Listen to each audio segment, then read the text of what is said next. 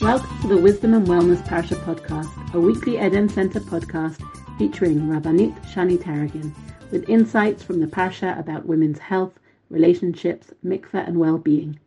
This podcast is hosted by the Eden Center that is transforming the mikveh experience by educating women how to use mikveh as the natural platform it is to connect to women's health, well-being, and healthy relationships. Read our weekly blogs on a range of fascinating topics, download our wonderful publications, learn about our Balaniot and Kala Teacher trainings, and support us at theedencenter.com. Rabbanit Shani Taragin has been a leading force in women's Torah learning and in Eden's work, and we are honored to combine two of her passions, Torah education and empowering us about women's health and well-being. Without further ado, Shani. Hello and welcome to Eden's Wisdom and Wellness for Women on the Parsha. This week we're treated to a triple Parsha. By this I mean not only are we going to be concluding Sefer Shemot with the double Parshiot of Vayakhel and Pekudei, but because it's also Parshat HaChodesh, when we bless the upcoming month of Nisan, the month of Geula, we also read from Shemot chapter 12, HaChodesh Hazalachem, Rosh Chodeshim, Rishon Hu L'Chodshei Hashana. And therefore, I hope it's okay if we connect not only Vayakhel and Pekudei, but also Parshat HaChodesh to issues of wisdom and wellness, and certainly the connection to women, not only with regard to at the upcoming month of Nisan, but certainly with everything going on around us, with the new directives of the health ministries of our respective countries, because of the fears and precautions of the coronavirus. We're going to see how this is all spoken about really in our Parshiot. So let's get started with Parshat Vayakhel. The Parsha begins with exactly the same words that we find employed with regard to Am Yisrael sinning in Chet HaEgel. There we hear, back in Parsha Kitisa, chapter 32, verse 1, Vayikahel ha'am al Aharon. The people assembled on Aharon, commanding of him, Kum aseh lanu Elohim asher yelchu lefanenu. For they wanted some intermediary between themselves and God. Moshe Rabbeinu, after hearing the directives of building a proper intermediary, a proper means of Suli Mikdash v'Shachanti B'tocham, in the Parshiot of Truma, Tetzah, Kitisa, now Moshe Rabbeinu employs the exact terminology, Vayakhel Moshe, et kol adat b'nei Yisrael. Moshe tells Bnei Yisrael, we're going to fix this. We are now going to assemble for the proper purpose of constructing a Mishkan for God. So even though we found the debate of the various Parshanim, for example, Rashi, Ramban, with regard to whether or not the Mishkan was meant to be a priori, a maintenance, an ongoing revelation of Har Sinai from the very time that Am Yisrael were in the Midbar, both Rashi and Ramban agree that after the sin of the Egel, after Am Yisrael created a rift with HaKadosh Baruch Hu, now we definitely need a means of kapara. We need a means of reestablishing our relationship with Hashem that we had by Har Sinai. And therefore, not only Vayakhel Moshe, but Moshe Rabbeinu is now going to teach Bnei Yisrael the proper way to develop a relationship with God, both in the realm of time and in the realm of space. And if you remember from last week's Parsha, first Moshe Rabbeinu was told about Kedushat HaMakom, teaching Bnei Yisrael about the sanctity of the place of the Mishkan, how the transcendence of God is going to be imminent in this world, followed by Kedushat HaZman, introducing the new aspect of an oath, of a sign, of a brit, of a dynamic relationship through the sanctity of time, of Shabbat. Notice, though, that when Moshe teaches Bnei Yisrael, he switches the order. First, he teaches them about the sanctity of time. He teaches them about Shabbat, followed by how to construct the Mishkan, the sanctity of space. Perhaps because Bnei Yisrael are already more familiar with Kedushat HaShabbat, and maybe that's why Moshe precedes Shabbat to Mishkan. Or perhaps because he wants to teach them, Lo tivaru esh b'chomosh v'techem b'yom HaShabbat. Be very careful, not only in the realm of space, but also in the realm of time. Don't use fire, for they just used molten gold to create the egel that they saw as a means of worshiping God. Moshe Rabbeinu says, stay away from that. God doesn't want that. Not in the realm of a Mishkan, and certainly not with regard to Shabbat. Lo tivaru esh. You're going to need to construct certain metals in the Mishkan with fire, but do not confuse that with Kedusha. Certainly not to use that on Shabbat.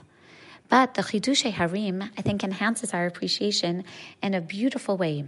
He explains that why is it that Moshe Rabbeinu begins particularly with Shabbat? He asks the question, in fact, why does Moshe change the order? Kodem hachet sider hakatuv melechat hamishkan, kodem mitzvat Shabbat.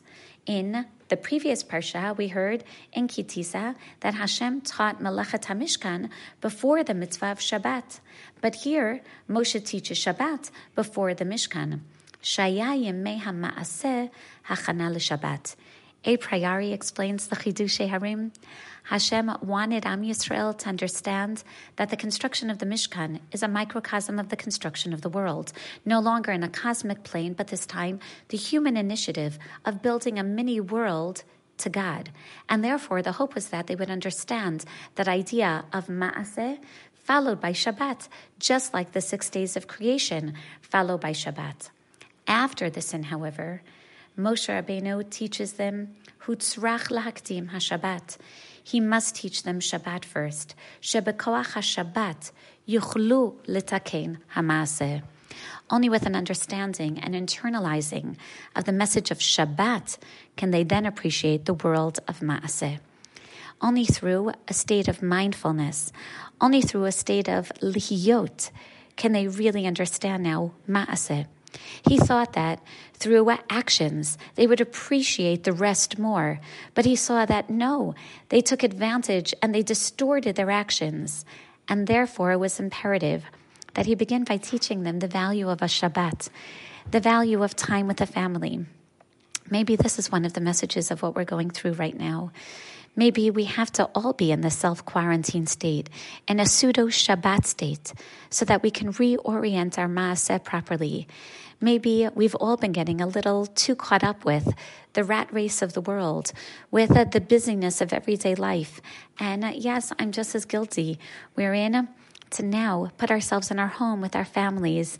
Almost really, one of my children said, it feels like Shabbat every day now. So clearly, not exactly, but all those positive aspects of Shabbat to help us appreciate all the more.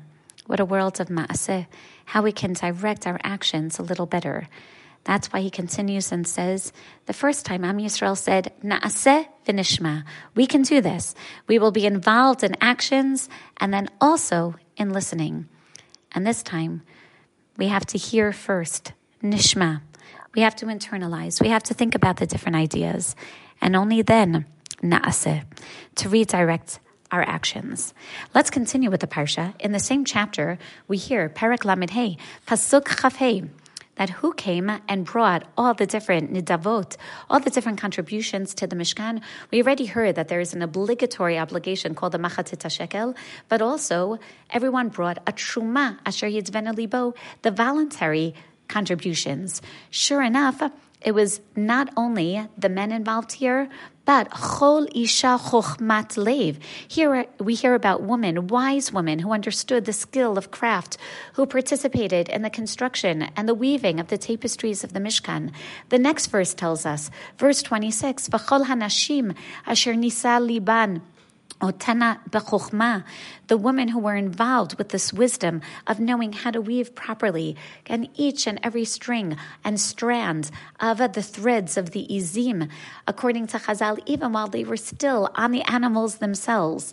But we're going to continue a few psukim later, verse 29, something so interesting.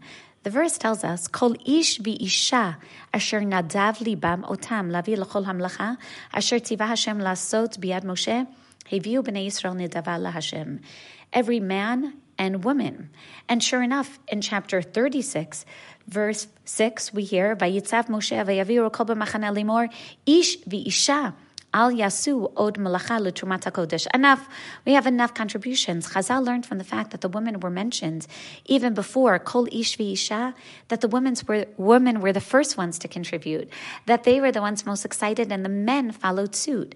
As opposed to by Chayta Egel, the Midrash tells us that the men went to their wives in order to receive contributions of their jewelry to offer to the Egel, in order for the Egel to be constructed, and the women refused. Here the women teach the men how to properly contribute, how to properly direct our materials to the Mishkan. And then we find something also very strange. The next few chapters of Parshat Vayakhel teach us what the different contributions were used for, but more or less a general terminology. The various dyes were used for the yiriyot, for the curtains, and the stones that were used for the choshen, and the zahav that was used, the gold, for the various golden utensils. And we have in Shmot Perek Lamed Chet, chapter 38, of Parshat Vayakhel, towards the end of the Parsha, we hear what the copper was used for, the nechoshet. We already know that the Mizbeach HaUlah, the primary altar, was constructed from nechoshet. We hear of all the different parts of this Mizbeach nechoshet. And then afterwards, in verse 8, Vayas et kiyor nechoshet, the copper was also used to create the wash basin that we spoke about last week, vet kano, and the base for the wash basin, nechoshet, b'marot hatzovot asher tzavu petachol moed, with the copper mirrors that were collected in the courtyard of Ohel Moed.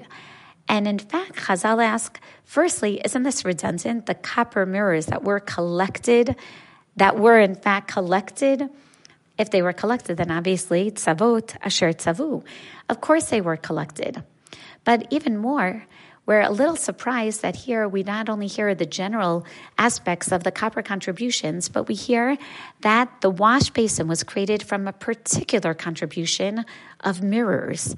And Rashi quotes a beautiful midrash on this pasuk. He explains, V'not Yisrael hayu biyadan marot. Why does the Torah tell us specifically about these mirrors? Because these were special mirrors. Generally, when we think of a mirror, we think of a silver mirror that reflects the light properly. A copper mirror is much blurrier. A copper mirror doesn't really show us a very clear picture. But these were special. Shero'ot behen kshehin mitkashtot. These were mirrors that the women had used in order to adorn themselves. And we're going to see that they were used for something else as well. And even though these were very, one can say, poor quality mirrors, Am Yisrael did not hesitate. The women wanted to contribute this also. So Moshe Rabbeinu was very reluctant. Number one, these are poor quality mirrors. Why contribute these? And even more, Moshe didn't want to accept mirrors that were used for all these vain purposes. Amar lo HaKadosh Baruch Hu kabel. Hashem says, you must accept them. Because these are more precious to me than anything. Sha'al yedehem hamidu hanashim tzvaot rabot b'mitzrayim. Why do we need the extra term of tzvaot, marot tzvaot, that these were the collected mirrors, literally collected like in armies, to teach us that these are the mirrors through which literally the armies of Am Yisrael were formed. Through the devotion of the women to ensure proper shalom bayit, to ensure procreation within their families. That's how, despite the harsh decrees of Paro and Mitzrayim, the women were the ones to maintain survival. And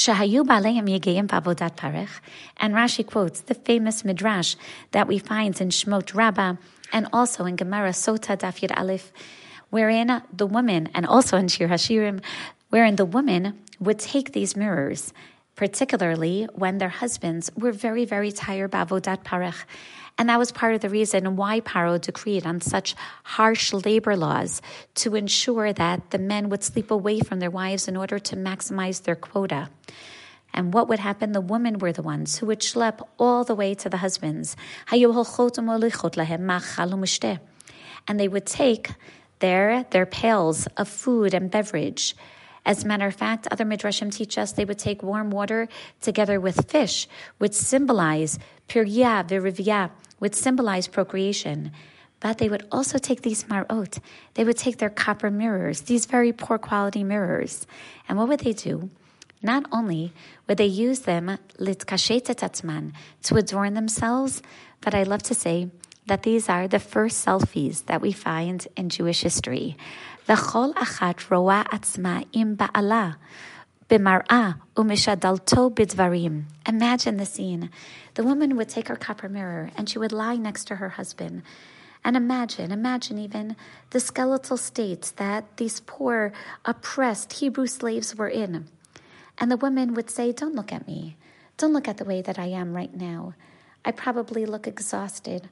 I probably look languished. I probably look completely unattractive. So you know what? Don't look at me. Instead, let's take a selfie together. They would lift up these copper mirrors and they would have their husbands together with them look at reflections of themselves, but blurred reflections. And what would the women say? Lomar ani na'em mimcha. I am more beautiful. Na'am mimcha. Look at me in the mirror. Do you see how beautiful I am in the mirror? In other words, let's go back in time. Do you remember how beautiful I was? And look and see how beautiful I can be. For in fact, as the Shalah says, the mirror is a reflection, just like the woman and the moon. The woman waxes and wanes. The woman never stays exactly where she is. And therefore, we have an opportunity to always not only adapt to our circumstances and situations, but realize that even though we're stuck in the status quo, we're never really stuck in the present. We look at the past, but we also look at the future. I saw a beautiful, and I'm sure many of you have seen numerous YouTube videos and WhatsApp videos going on of different people singing on their porches while they're in pseudo-quarantine. And one of the ones I saw, they were singing, Bashana haba'a nishdev al hamirpeset. Don't think of where we are right now this year, each one locked up in their home. Think of where we're going to be next year. Bashana haba'a nishdev al hamirpeset. And we're going to look back at this year. And we're going to ask ourselves, did we maximize this time? Did we maximize this time with our families? Did we maximize this time thinking of people in our communities? Did we maximize this time, so much time not going into work, maximize this time to learn more Torah, to be inspired, to work on our observance of halakha? Do we maximize this time to think about the importance of taharat hamishpacha, to take our vitamins properly? Do we maximize this time to be a little more cautious when it comes to, as we discussed last week, hygiene, washing our hands, our mouths, our bodies? Were we careful in our interactions with other people? What we say, what we don't say. Bashana haba'ah, the women are able to look at the mirrors. We're not as stable as the sun, but we're like the moon. And therefore, the mirror is the perfect mashal, is the perfect, really, I would say, accompaniment of the woman. Not to adorn ourselves, but to be able to see not where we are now, but where we were and where we're going to be. The woman therefore told their husbands, imagine what will be.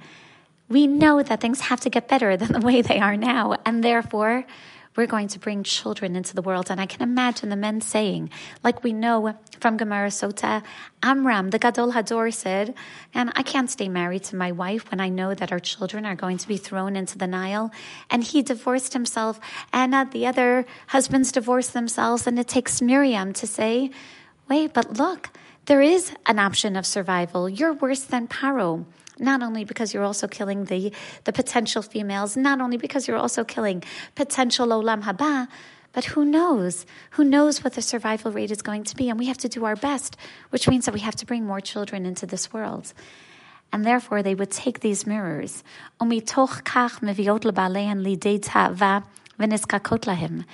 would allure and appease their husbands. They would conceive, as we find the Midrash in Shir HaShirim, Tachat HaTapuach Orticha. They would literally arouse their husbands under the apple trees. That's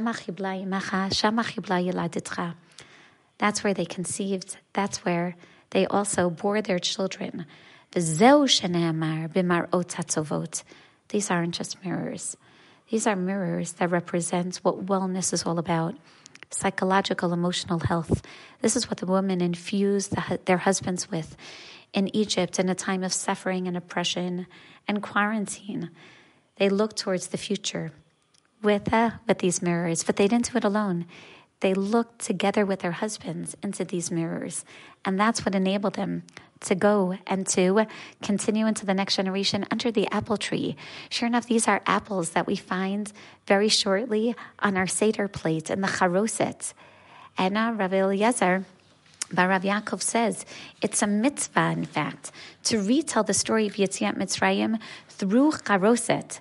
Sorry, Rav Elazar Bar Rav Tzadok, not Bar Rav Yaakov. Bar Rav Tzadok says this is, again, what one should do. It is a mitzvah. Why? Rav Levi says in the memory of the apple tree. Rav Yochanan says, in the memory of the clay that the men used to use to build the pyramids. And Rashi quotes there as well. What apple tree? Yes, the apple trees of the woman. And the question is, what are we going to focus on during retelling the story of Yetziat Mitzrayim? What are we going to focus on every time we're in a state of oppression? Do we focus on the hard work? Do we focus on the clay of the building of the oppression? Or do we focus on the apples, on the apple tree, on the love that still existed, on the optimism of the woman in Mitzrayim, knowing that they can change things for the sake of a future?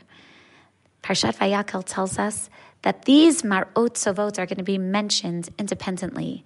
These are going to be very important copper mirrors that are going to be used for the wash basin, the same wash basin wherein the Isha Sota, the suspected promiscuous woman, is going to have to drink from to remind her, do you remember the women who used these copper mirrors in order to remain faithful to their husbands? And now the question is going to be whether or not you remain faithful to yours. That's the story, but really the message of the Mar'ot Tzovot in Parshat Vayakhel.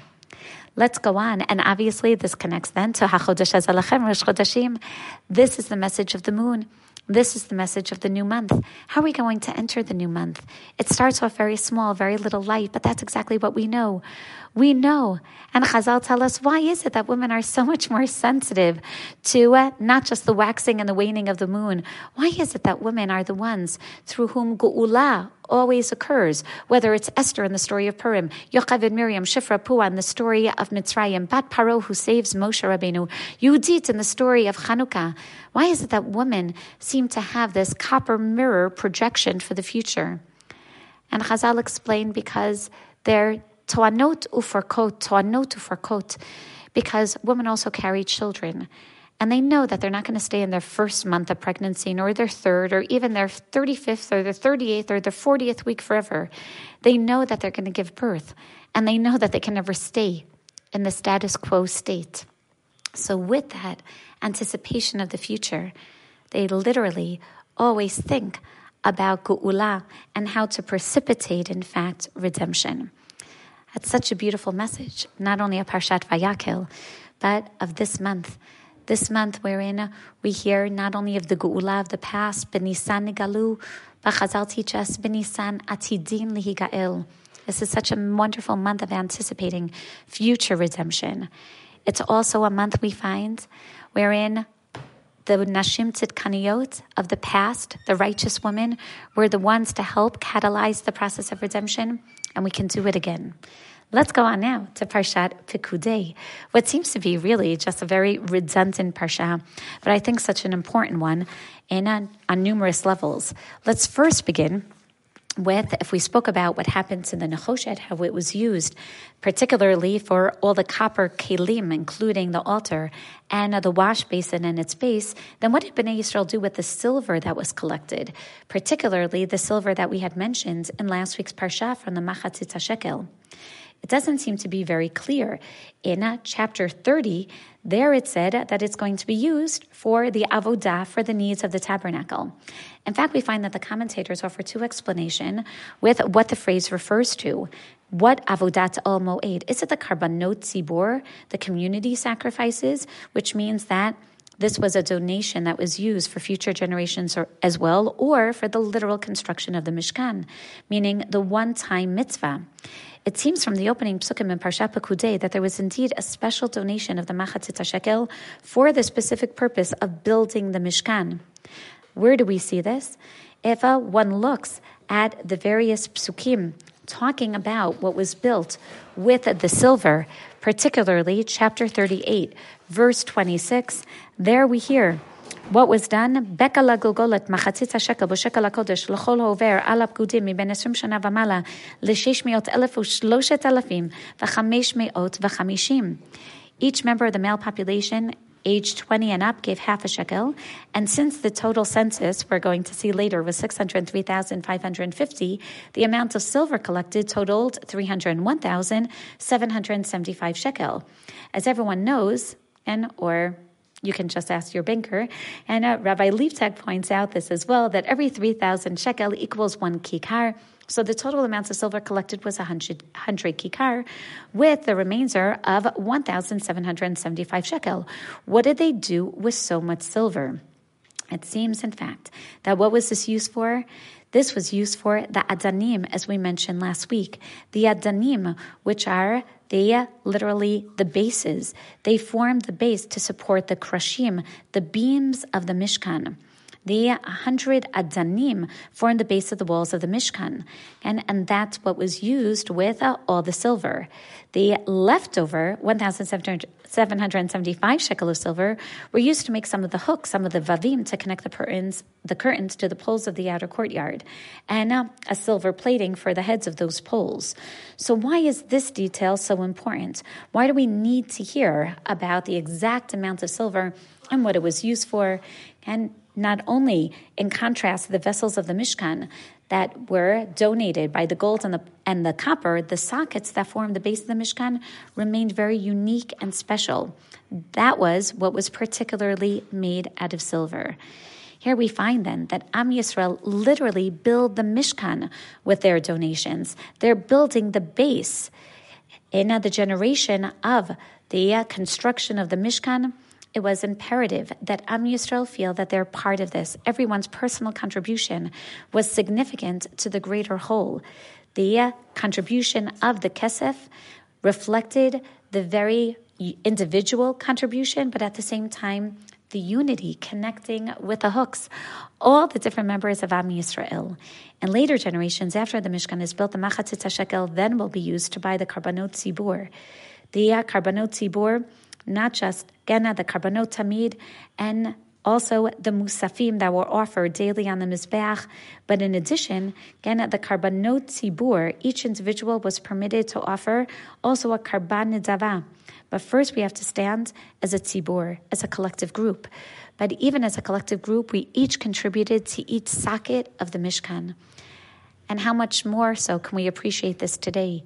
Each one of us contributing in our own way, we definitely see the effects that one cough can have on people, definitely, and the effects then that one smile has on a person. We each have to take care of what goes on within our own home, but recognizing that, of course, it's going to have an effect on the greater effects of Am Yisrael. Vayakhel-Pekudei then being no less of a parsha, teaching us about wellness within the Jewish community and within the home. Taking care of ourselves, each socket, but every socket holds its beam, and every beam is going to be part of the collective structure of the Mishkan. I'd like to end with one last idea of Vayakhel-Pekudei, and that is that if you take a look at the Parsha, each time we find that Am Yisrael, in fact, are going to listen to Moshe as they undergo the construction of the Mishkan, leading not only to the end of Sefer Shemot, but as we mentioned in Parshat Terumah, Perek Mem, the last few psukim, teach us Mishkan. We're going to go back to Har Sinai. We go back to creating the exact same scene of a cloud of glory upon the mountain, upon the Mishkan. Lo Yachol Moshe, just like Moshe couldn't go up to the summit of the mountain, he also can't enter the Mishkan until God calls him. Ki shachan alav hanan uchvod Hashem malei et hamishkan. We hear of the beautiful scene that the Ramban explains is really just reliving Ma'amad Har Sinai. But how do we get there? No less than 16 times in Vayakhel-Pekudei, we hear the phrase Kasher tiva Hashem et Moshe. Kasher tiva Hashem et Moshe. Exactly as Hashem commanded Moshe. I can imagine how difficult this was for Am Yisrael. When Moshe Rabbeinu said, okay, this is what we're going to use the gold for, this is how we're going to fashion, this is how we're going to fashion the kapor, the kruvim, we're going to gold plate this vessel, but we're not going to gold plate that vessel. We're going to make sure that the badim are going to, the poles are going to be placed on these kelim in this particular manner. We're going to put them on this distance. I'm sure that everyone had what to say, especially when it came to their own socket. I would have loved to decorate my own socket with my own little insignia so that everyone would know my decoration. And yet they did exactly as Moshe told them. In order to create that healthy world, in order to create that Mishkan, it was imperative that this time they didn't do things their own way, but they listened to their directives. I know that this is a very difficult time. A difficult time to listen to what the health ministry says, our governments are telling us, all the different rules, and it seems that every day there are new restrictions and strictures and laws and regulations in order to take care of ourselves. But that's exactly it. These are the fine details of halacha, the fine tunings that teach us how to live from the moment that we wake up in the morning till we go to sleep at night. This is halacha, this is halicha, kasher tiva Hashem et Moshe. And this is also briut. This is also wellness. We listen to what we're told because this is the only way that we can maintain not only a strong mishkan, not only a strong body, but also a strong society. I'd like to end with what I'm sure you've all been seeing as well. Back to the beginning of Parshat Vayakhel, the importance of the mitzvah of Shabbat, to take advantage of this time, of lihiyot, of being mindful, being cautious and careful.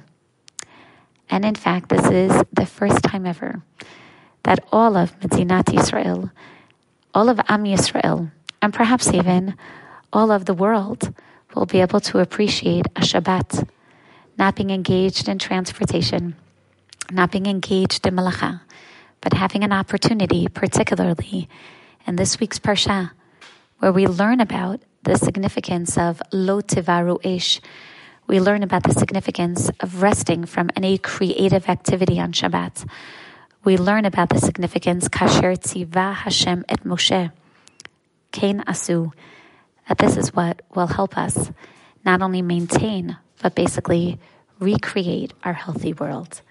Shabbat Shalom, Chodesh Tov, and hope that everyone stays very mindful and healthy. This week's podcast is sponsored in honor of Hadassah Esther Leah Piepsh, in honor of her 18th birthday by her beloved grandparents. Is there someone in your life that you want to honor? Someone who has helped you out or inspired you? Maybe it's a medical professional or a teacher or a yoetzet who went above and beyond to help you, or a yahrzeit or death that you want to mark. Please consider making a donation to support this podcast in honor of a special person in your life. This episode of Wisdom and Wellness was recorded by Shani Tarragon, music courtesy of Shimona Gottlieb, and is a product of the Eden Center. If you enjoyed today's podcast, please give us a 5-star rating, share this podcast on social media, and encourage others to subscribe. We welcome your feedback, sponsorships, and support. You can reach us at www.theedencenter.com.